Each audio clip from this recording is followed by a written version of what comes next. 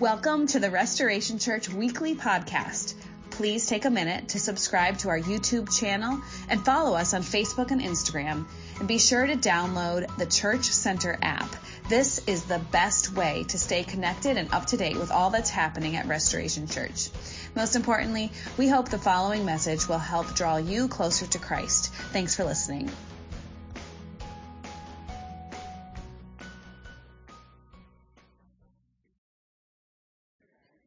Hey, I had mentioned that this was a little bit different of a Sunday because we're going to talk about some of the business of the church and God's provision over us. And then we're going to update you on some capital projects that we've been working on. We're going to share it. Man, it's been a good ride so far.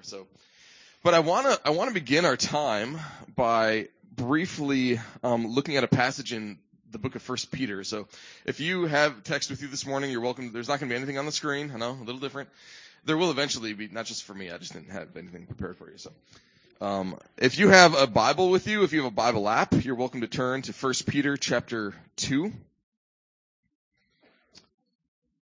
My eyes are doing that weird, dry eye thing again here. So I know, I'm sorry. Woo! Yeah, a little violin. Or I'm just getting old. I just might need some readers or something. Maybe that's it. Here's what we're told in verse, oh my goodness, this is embarrassing. Verse 4, I think that says. I did prepare this, I promise. Yes, I do. That would be amazing. Thanks. I cannot see a thing.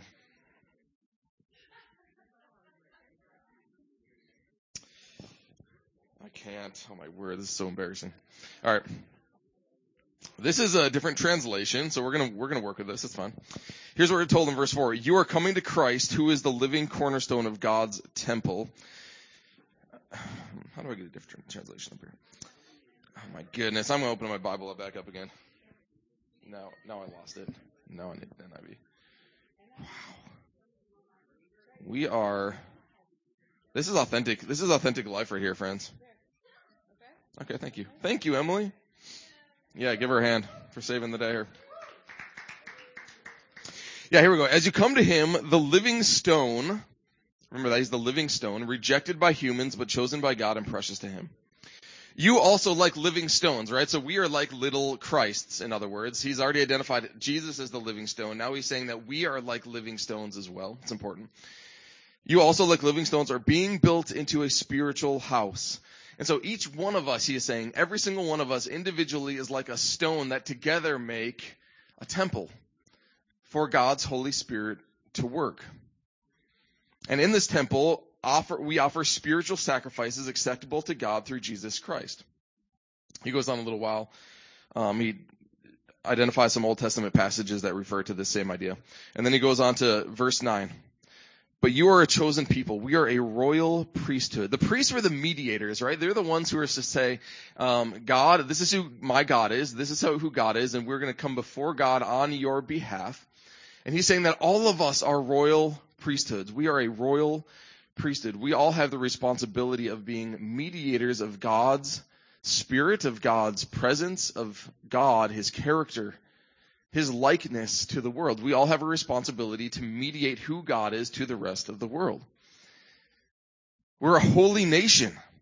We're a holy people. We are set apart from the rest of the world so that we could be a light into the darkness. We're not like the darkness. We're not like the world. We are different, set apart from the world so that we can be a light into the darkness as we mediate to the world who God is. We are God's special possession, that you may declare the praises of him who called you out of darkness and into his wonderful light. We have, in other words, a responsibility and a privilege as the people of God to shine this light into the world, to be ambassadors of Christ, to be on mission together, to do something significant within our community so that those in darkness may proclaim that they have seen a great light. And not just proclaim that they've seen it, but be drawn like a moth to a flame to the great light of Christ shining magnificently through us. And so we have this opportunity. As we move into 2023, did you guys know that this is our 10th year as a church? Yeah, pretty cool. And God has done so many incredible things. Man, we made it through COVID. A lot of great things have happened. This year we're going to be celebrating a lot of the things that God has done over the last 10 years. And then this fall, we're going to look forward to what the next 10 years might have in store for Restoration Church. But certainly the heartbeat of who we are is that we might be a great light into a very dark region. That we would take this responsibility to be a royal priesthood, ambassadors of Christ, and to live Christ well, and to love well, to be born up, to be raised up, to be more like Christ together so that the world might be changed and experience the abundant life of Christ through us. Everything that we have to say this morning, I'm going to invite Brian forward here in just a minute. Wayne is going to chat with us about the parking lot project. Tim is going to chat about the bridge, our progress with that. Emily's going to conclude with an invitation and kind of a recap of where we are with the capital campaign that we started not even a year ago, right? Last May is when we began the capital campaign projects. But this is the thread that's going to go through all of it. God's provision so that we might be a light into darkness. God's provision so that we might build bridges to those who are far from Christ. God's provision, his calling upon us so that we might be a light into darkness, that we might be a royal priesthood, a holy nation, that we might represent him well to the people of Levittown so that they too might come into the saving, transformational life of Jesus Christ. I'm going to invite Brian forward. He's going to share with you a little about where we're at in regards to a constitutional amendment, good stuff, and then also our finances. So here's Brian for you.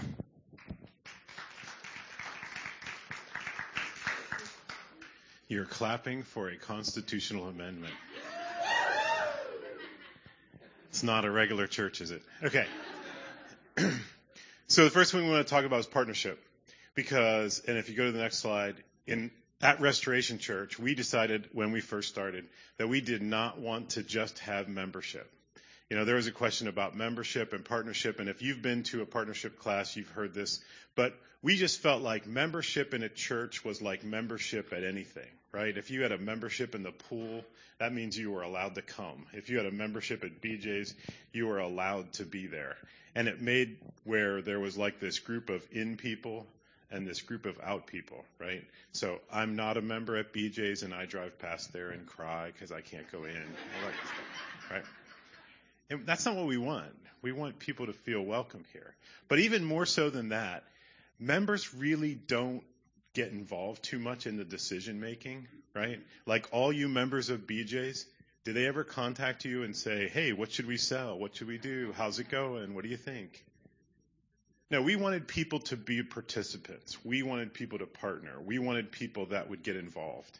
And so that was our goal with partnership versus membership. We didn't want to just have a church with a bunch of members. We wanted to have a church with a bunch of partners. And so we developed a partnership process that was very similar to a membership process, right? Because that was what we had come from, and that's what everybody does, and that's what we did.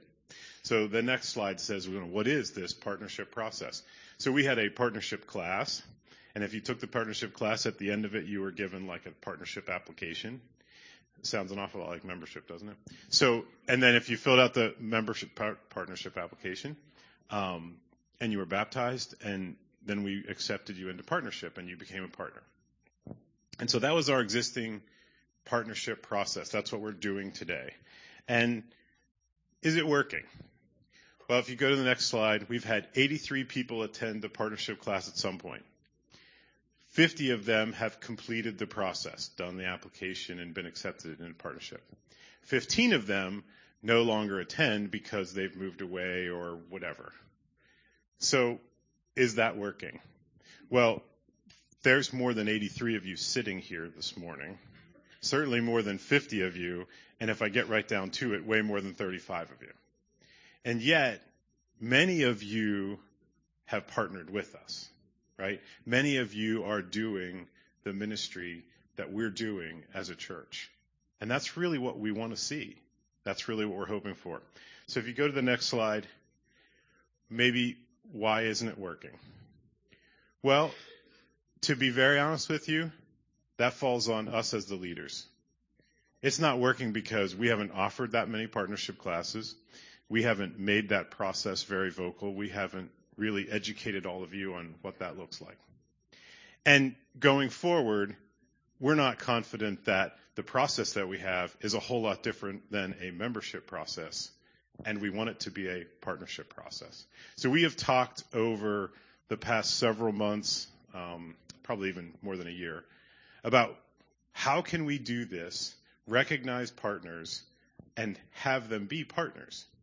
Because one of the things that partners do is they vote on things like our budget, like the leadership team, important decisions that go on within the church. And we want you to have a voice because you're involved. We want you to be a partner and have those rights that partnership belongs. So could we do better? And the answer is yes. And we believe that the process that we're proposing this morning, which gets into the constitutional amendment, is in fact a better process. So what does that look like? Well, the proposal that we have has several points, and on the next slide we'll talk about them. Go one more for me. There you go. Awesome. So what we're going to do, what we're proposing to do as the leadership team, is that when the time comes, which is pretty much every 6 months, right? We have a budget meeting that we have, a business meeting for the budget in June, when the end of our fiscal year, and then we typically have a meeting this time of the year, which we may or may not have a decision to make. But what we will do as the leadership team is we will get a list of consistent givers. The Constitution says that partners should be those that are financially supporting the church, that are actively involved in the church, that regularly attend church services. So we would like to find a process that would identify those people and recognize those people as our partners. So what we've decided that we'll do is we can pretty easily, through our Planning Center app, get a list of people that have given at least 3 times in the last 3 months, people that are financially supporting the church. And we're going to take that list and start there. From that list, we're going to add all the spouses, because we figure that, like, I always make the donation and Mary never makes the donation because I always do the bills. So why would that mean that I'm a partner and Mary's not a partner? That's ridiculous. So we're going to take that list of consistent givers. We're going to add everybody's spouses to it. Then we're going to review that list and say, of this list of givers, and we have people that give that are far away. They're not regular attenders. They're not necessarily actively participating. So we're going to look through that list of consistent givers and say, who's on there that regularly attends, who's on there that actively participates. And with that list of people, we'll then think about, hey, is there anybody else that maybe they're, for whatever reason, the place that they are in life can't consistently give? Are they someone who should be recognized as a partner? And that process that we as a leadership team will go through on a probably every 6 months basis will identify who the partners really are at that given time. Because the church is fluid, right? People come and people go. It's the nature of church today. And this question of membership and partnership for all churches is a challenge. The church that we came from at Grace Point had a very similar, we at one time probably had about 600 people regularly attending, and we had 175 members. It just is the way it is. Because people are fluid, people are jobs and moving and whatever else change. So this is our proposal, and this gets into why we have a church constitutional amendment. So the church has a constitution, right? Any organization, like a church, like a nonprofit, will have some kind of bylaws, some kind of a constitution. We have a constitution, and in our constitution there is a membership process. The constitution that we have came from Grace Point. When we started, we weren't all that original. We took Grace Point's constitution and crossed out Grace Point everywhere and wrote in Restoration Church, right? Because how do you get started? You have 1,000,001 things to do. That was not on the top of the list. So we're starting to look through that constitution and make it a little more Restoration Church-like. And we decided that starting with this partnership process was where we would start. So there's a number of things that we're changing in the Constitution, which is what I'm asking the partners to vote on. Partners not using the new process, but partners using the old process to vote on. And so throughout the Constitution, we've removed all the places where it says member and membership, and we've changed that to partner and partnership to recognize what it should be. We've removed references to the membership class and the application. We've removed references to the membership role because there was sort of a process for reviewing the role and figuring out who's still here and who's not and removing people and all that kind of stuff. So we've removed all that out of the Constitution, and we've written a policy that basically describes what I did a moment ago as far as what the new partnership process will be. So that we'll have a policy that will describe how we identify partners and when we do that, and then that policy may adapt depending on how it goes as we start into this new process of identifying partners. And then we also moved baptism as a requirement over to the policy so that it's not necessarily in the Constitution. We've had a rare instance or two where we've had people that have come to us and said that they really couldn't be baptized for one reason or another, but they have made a public profession of faith, which is what baptism is, as Ross always describes. And so we're willing on rare instances to forego the question or the requirement of baptism for partnership. So those are the constitutional amendments that we'll ask the partners to approve. And if approved in the next week, because I sent out an email yesterday, and a number of you have responded and many of you have not, but we'll get a vote on that this week. And then we'll start to use the new partnership process for the June business meeting if it does in fact pass. Okay? So trying to identify who are you that are participating, who are you that are partners in the ministry so that you can be involved at the level that we really want you to be, and recognize you as partners as such. So, exciting, maybe. For me it is. I actually really like the Constitution. This is just kind of a weird thing, but I don't know why, but I have been like the constitutional expert for the past 10 years here and 10 at the prior church as well. But anyway, so exciting for me, but for you, all that Ross just described about the way that God is moving, the way that God has used the church is hardly this building. It's hardly that Constitution. It's hardly the policy that we make. It's about the people that are here, and it's about the people that are out there. And that's the ministry of the church. And what we're hoping is that more and more of you will get more and more involved so that we can accomplish more and more ministry for more and more of our community. And that's the goal. Okay, so if we move on beyond the constitutional amendment to the state of the church, which I looked at this first slide. I really should rename this. I don't know why I call it the state of the church. There's absolutely no good connotation with state of the something, right? I mean, whatever. People watch the State of the Nation address and nobody likes it, and all it does is cause disruption. But I've called it the state of the church for a number of years, and it's a shame that you just don't go back and change things. Okay, so go to the next slide, please. Okay, so this is going to be all my graphs and all my numbers that I share with you pretty regularly in terms of the financial report. So here's where we stand from July to January. The yellow is the budget. The red is our expenses. The green is our income. The numbers are down below. The big number, the number that you're concerned with, the number that we're all concerned with, is that overall at the bottom, we are $16,300 income over expenses. So that's a good thing. So we're in a good place. God has blessed in terms of where we're at. So let's go on to the next slide, talk a little bit about why we're at a positive 16,300. So this graph, similar to the last, shows our giving and tuition over the past 7 months. The blue represents giving on those bars. The red represents tuition.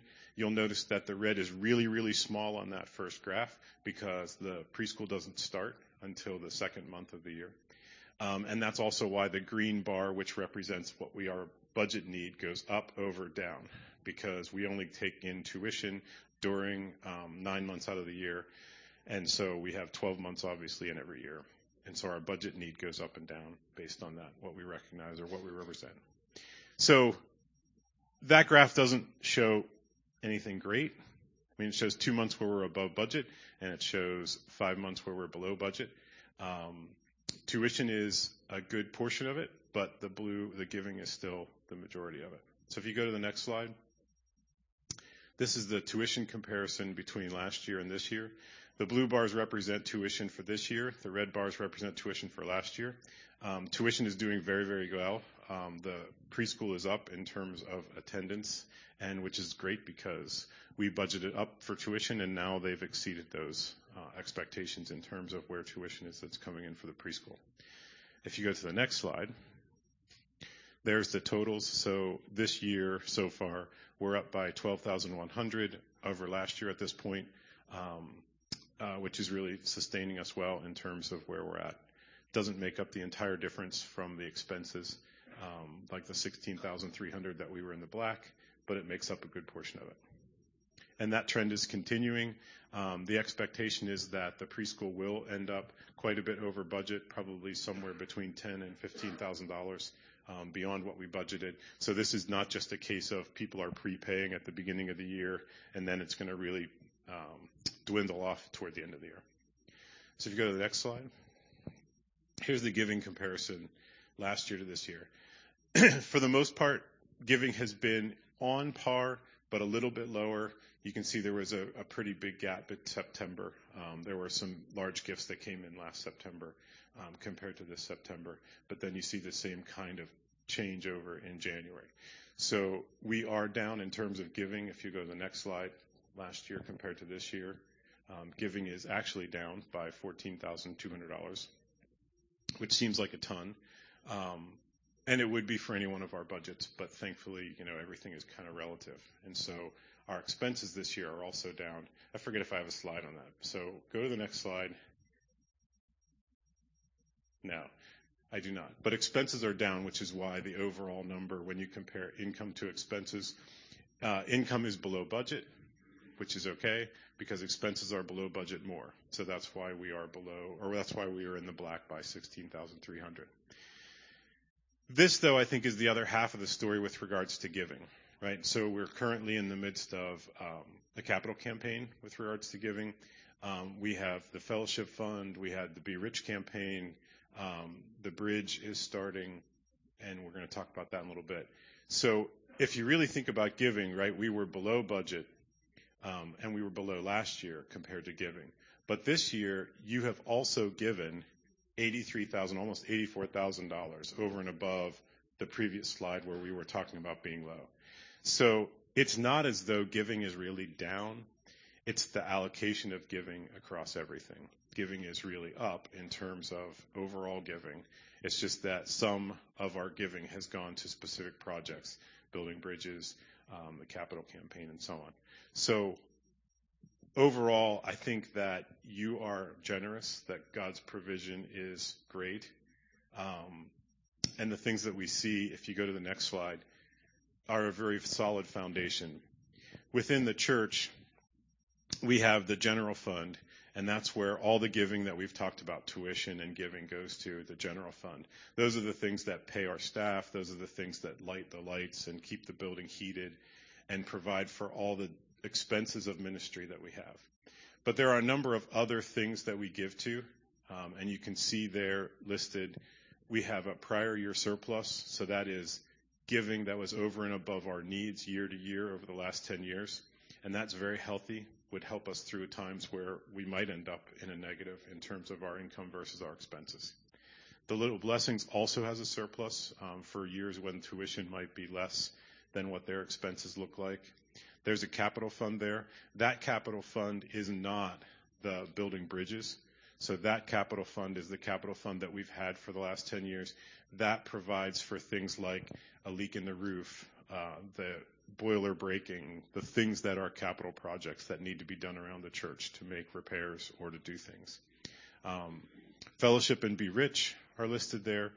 They fluctuate quite a bit throughout the year, especially during November when we're doing the Be Rich campaign. But there's some leftover for the remainder part of the year.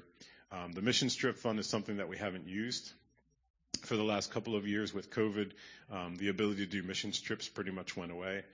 But we're looking at revitalizing that and coming back with some trips. We'll see where that is, because the partnership that we've done in the past with Compassion is not something that they're doing anymore. That really hasn't come back since COVID. But we have some money there to be able to support missions trips in the future. And then the last is just the health insurance fund. For those of you that aren't aware, we have kind of a self-funded insurance plan that is done through another organization called CHM that allows for Christian organizations, church organizations to provide and to share in health insurance costs. But in order to comply with everything that we have to do for the government, we have to be able to cover anything that goes over and above what's shareable through that ministry. And so with the help of some legal advice, we have built up an insurance fund over the last several years, and to this point now it's funded. $60,000 is where we need to be with the number of people that we have on the insurance, and so we're happy that we don't have to continue funding that. We may at some point in the future if we add additional staff, but for now that's just money that is set aside in case we need it. So a very solid foundation for us to build on financially, ways that God has blessed. If you go to the next slide, is that the end? Or is there one more? Yeah. So this morning, the message is thank you. Thank you for your generosity. Thank you for listening to the way that God has moved in your life. Thank you for responding appropriately and supporting the ministry as partners, participating, and financially. So let's just take a minute. We'll pray before we sing. Father, thank you so much for your provision. Thank you for the people that you provide. Thank you for the ministry that you do through us. Thank you for the way that you've provided financially. Lord, we look forward to the next 10 years, the future and what that holds. And we pray that you would continue to inspire us and to lead us as we look to you. In Jesus' name, amen.